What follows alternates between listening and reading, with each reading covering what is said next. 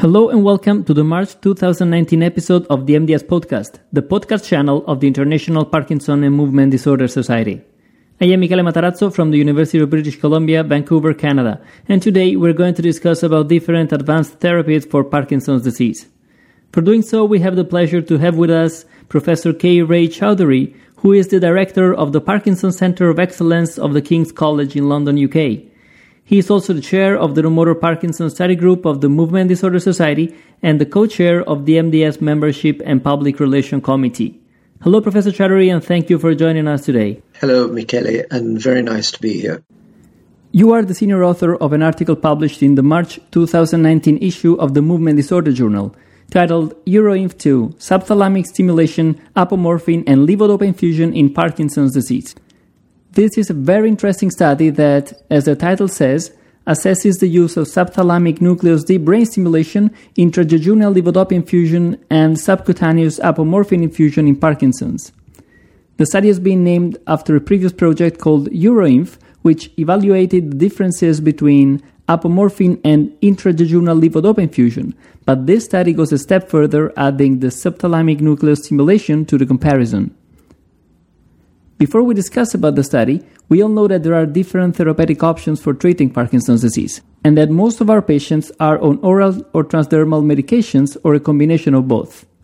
Can you tell our audience currently what is the indication or what are the indications to switch or complement these standard treatments with the somehow more invasive approaches? Yes, thank you very much. Before I start, I'd really like to acknowledge Haidar Dafsari, who was the first author in the paper who coordinated the whole project and made the data available. So coming specifically to your question, I think the broad indication is that when a person with Parkinson's starts developing unpredictable responses to oral or transdermal therapies, in other words, they have frequent motor fluctuations or they might be getting troublesome dyskinesias, which are often associated with severe non-motor issues as well, both non-motor fluctuations and some dopaminergic non-motor symptoms. That's really the indication or the time when the advanced therapies kick in. And you really have here the three main options, which is deep brain stimulation of the SDN or GPI, or you have apomorphine infusion, or you have intrajejunal levodopa infusion. Further selection of these therapies would depend upon individual choices, availability in local centers, and of course, the patient profile, particularly age, as well as other comorbid motor and non-motor features. So, for instance, in the older patient group, perhaps beyond the age of 70, people are less likely to have deep brain stimulation. In this group, mainly apomorphine and levodopa infusion would be the most suitable one. So the main indication are still the fluctuation and especially the motor fluctuations. But as you were saying before, there are many other features of the disease that we will have to consider both to support this indication or that will represent a warning sign to be more cautious.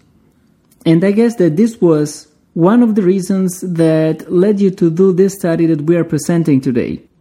EuroInf2 is an open-label, multi-center international observational study that includes a cohort of 173 subjects followed for 6 months after undergoing subthalamic nucleus DBS, intrajejunal levodopa infusion, or apomorphine infusion. Now, we'll get to the results shortly, but let's just focus on the methodology for a few minutes. I've noticed that you have decided to exclude people with DBS of the globus pallidus pars interna. Why did you choose to do so? It's simply because the centers that were included in the EuroInf2 study, which is linked to the EuroInf study, so in other words, these were centers also doing levodopa infusion and apomorphine infusion therapies, largely focused on SDN DBS or stimulation. So as a result, because it's an observational study, it so happened that most of the patients that we were selecting for this study did have subthalamic nucleus stimulation. Perfect. Also about the methods. What I liked a lot of your study is that it is a real-world study with a very naturalistic approach, so even though it cannot lead directly to a level of evidence of a double-blind trial, it is much more directly applicable to everyday practice. And also, given that the three populations were slightly different, To adjust for this selection bias, you have used a very smart solution, which is the propensity score. Can you explain a bit why you choose to do an observational study rather than a trial, and how does the propensity score help you? Yes, it's a very, very important question. So take the first question. The importance of real-life studies cannot be understated. And unfortunately, because we're so taken up with evidence base from very clean, less noisy, randomized, double-blind, placebo-controlled studies, that we sometimes forget that the sample that we are looking at may not have that much external validity. As a result, you could see the drugs that do well in clinical trials, sometimes when they're used in real life, they don't work as well because you haven't really tested the drug in the population you're using it in. Either they're too old or they might have other comorbidities, which has never been looked at in the clinical trial. So the attraction of doing an open label study to me is really that its external validity, as you said, is really lies with real life, and it deals with patients that we see in clinics ourselves, largely. The problems, of course, with open label studies are, of course, as you said again, is that the evidence base will not be regarded as level 1.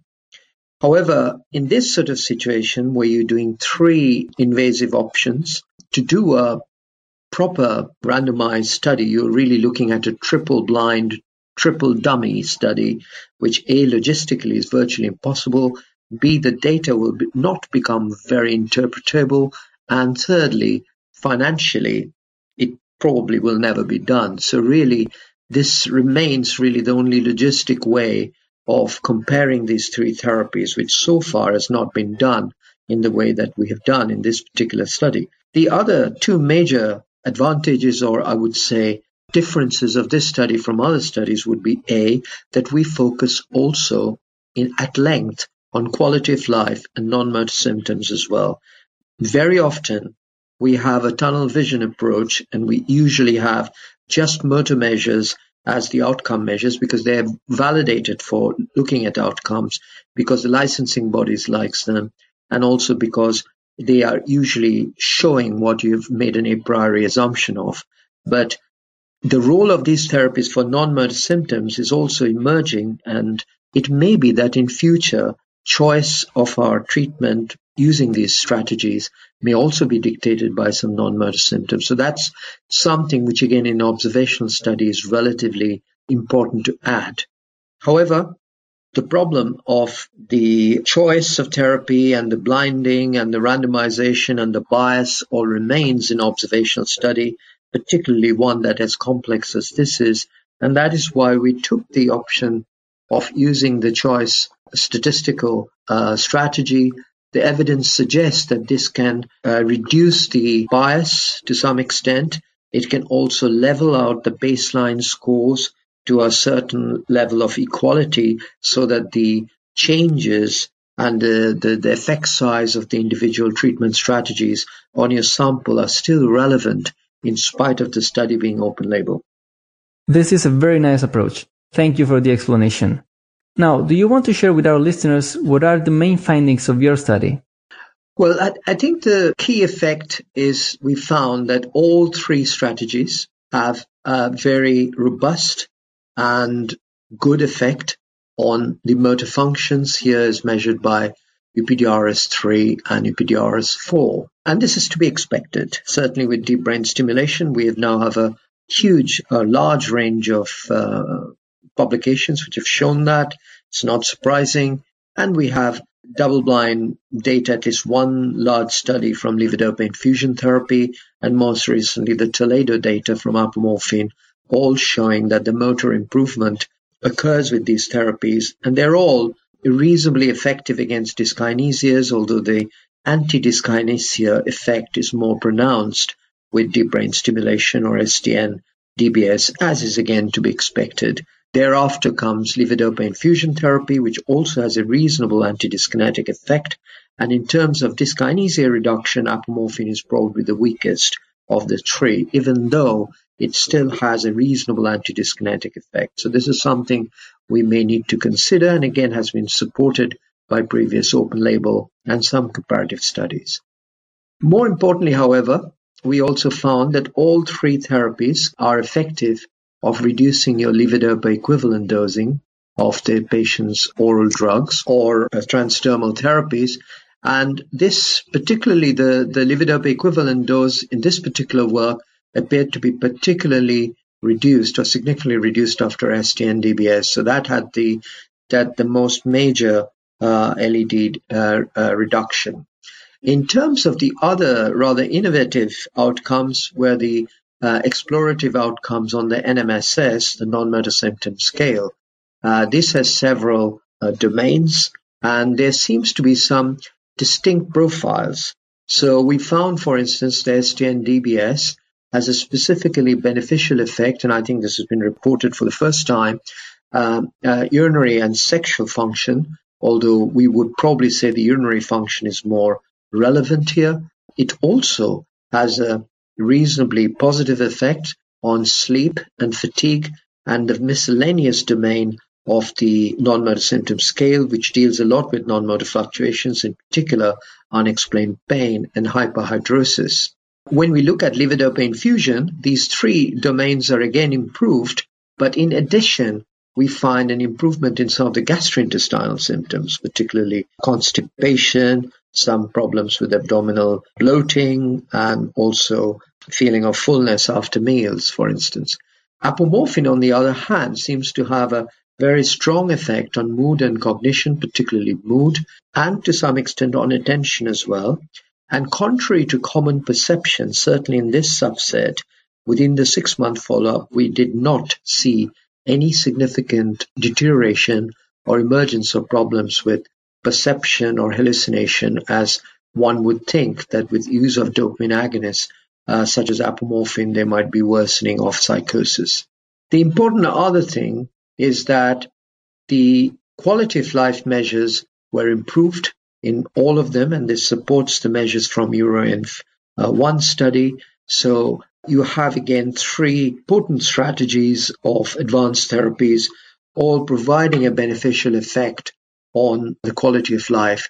But again, the quality of life measures were favorable again for both ST-NDBS and levodopa infusion therapy. So I think in a holistic way, this work should pave the way for further research as to see what type of further motor and non-motor profile might be suitable for patients who undergo either apomorphine, DBS, or levodopa infusion therapy. So as you were saying, I guess this is a confirmation that these approaches work in clinical practice in a real-world scenario. And also knowing all these new things will probably help to choose what is the best strategy for a given subject. So it seems that we will have to be very good at phenotyping and selecting the patients very accurately, and probably also to involve the patient in the choice of the most appropriate approach that will have to be individualized on a case-by-case basis. What impact do you think your finding may have in clinical practice? Or said in other words, do you think that we should do something differently in our daily practice considering the results of your study? Yeah, I think what you've said is very, very important again. I mean, this work will underpin the delivery of personalized medicine in a real way for our patients with advanced Parkinson's, where advanced therapies are being considered.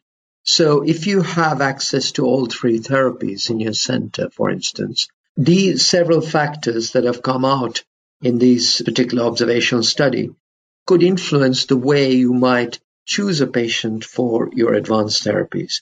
So, for instance, if you have a patient with motor fluctuations, where mood might be a significant problem, you might be tempted to go with trying apomorphine infusion as your first-line therapy. On the other hand, if you have a patient who has considerable degree of sleepiness, because we also looked at side effect profiles and also emergence of problems such as somnolence, impulse control disorders, and so on. So if you have a profile of patient where they might be more somnolent, they might have more, perhaps some history of significant psychosis or ICD in the past, you might be more tempted in that situation to go with levodopa infusion therapy, particularly as you see that some of these patients' gastrointestinal profile improves particularly.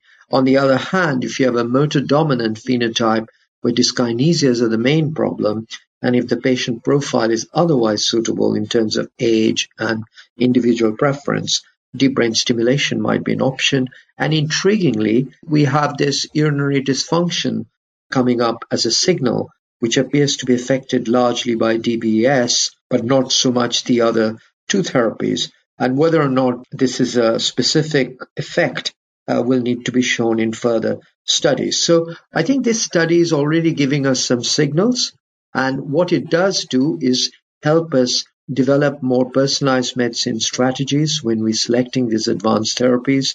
But clearly, we now need to do more longer studies with these therapies, perhaps in a larger cohort of patients, but really addressing some of these non-motor symptoms, which seems to be able to change after these therapies are instituted. So by default, they would otherwise mean that they're either dopaminergic or at least partially dopaminergic in origin, but also can be amenable to deep brain stimulation. The ST and DBS literature has been remarkably devoid of providing any non-motor data. If you look at all their data over the years, it's largely focused on motor measures and quality of life measures. And I suspect that this would be one of the key studies which have also addressed specific non-motor effects of ST and DBS, which were published separately as well in a more longitudinal open-label fashion. So, as you were explaining earlier, we are considering more and more also non-motor symptoms for choosing patients for these advanced treatments. Now, and I guess you have answered already partly to this question, but what do you think are the next steps for an even better patient selection? And more specifically, do you think there is any place for more objective measurements, for technology or for artificial intelligence in this selection? Yes, I think this should set the scene really for doing better screening and making and enriching the population that goes into these therapies. At the moment, we have rather generic guidelines. Anybody with motor fluctuation or troublesome dyskinesias. But I think there might be more people who are suitable for these therapies.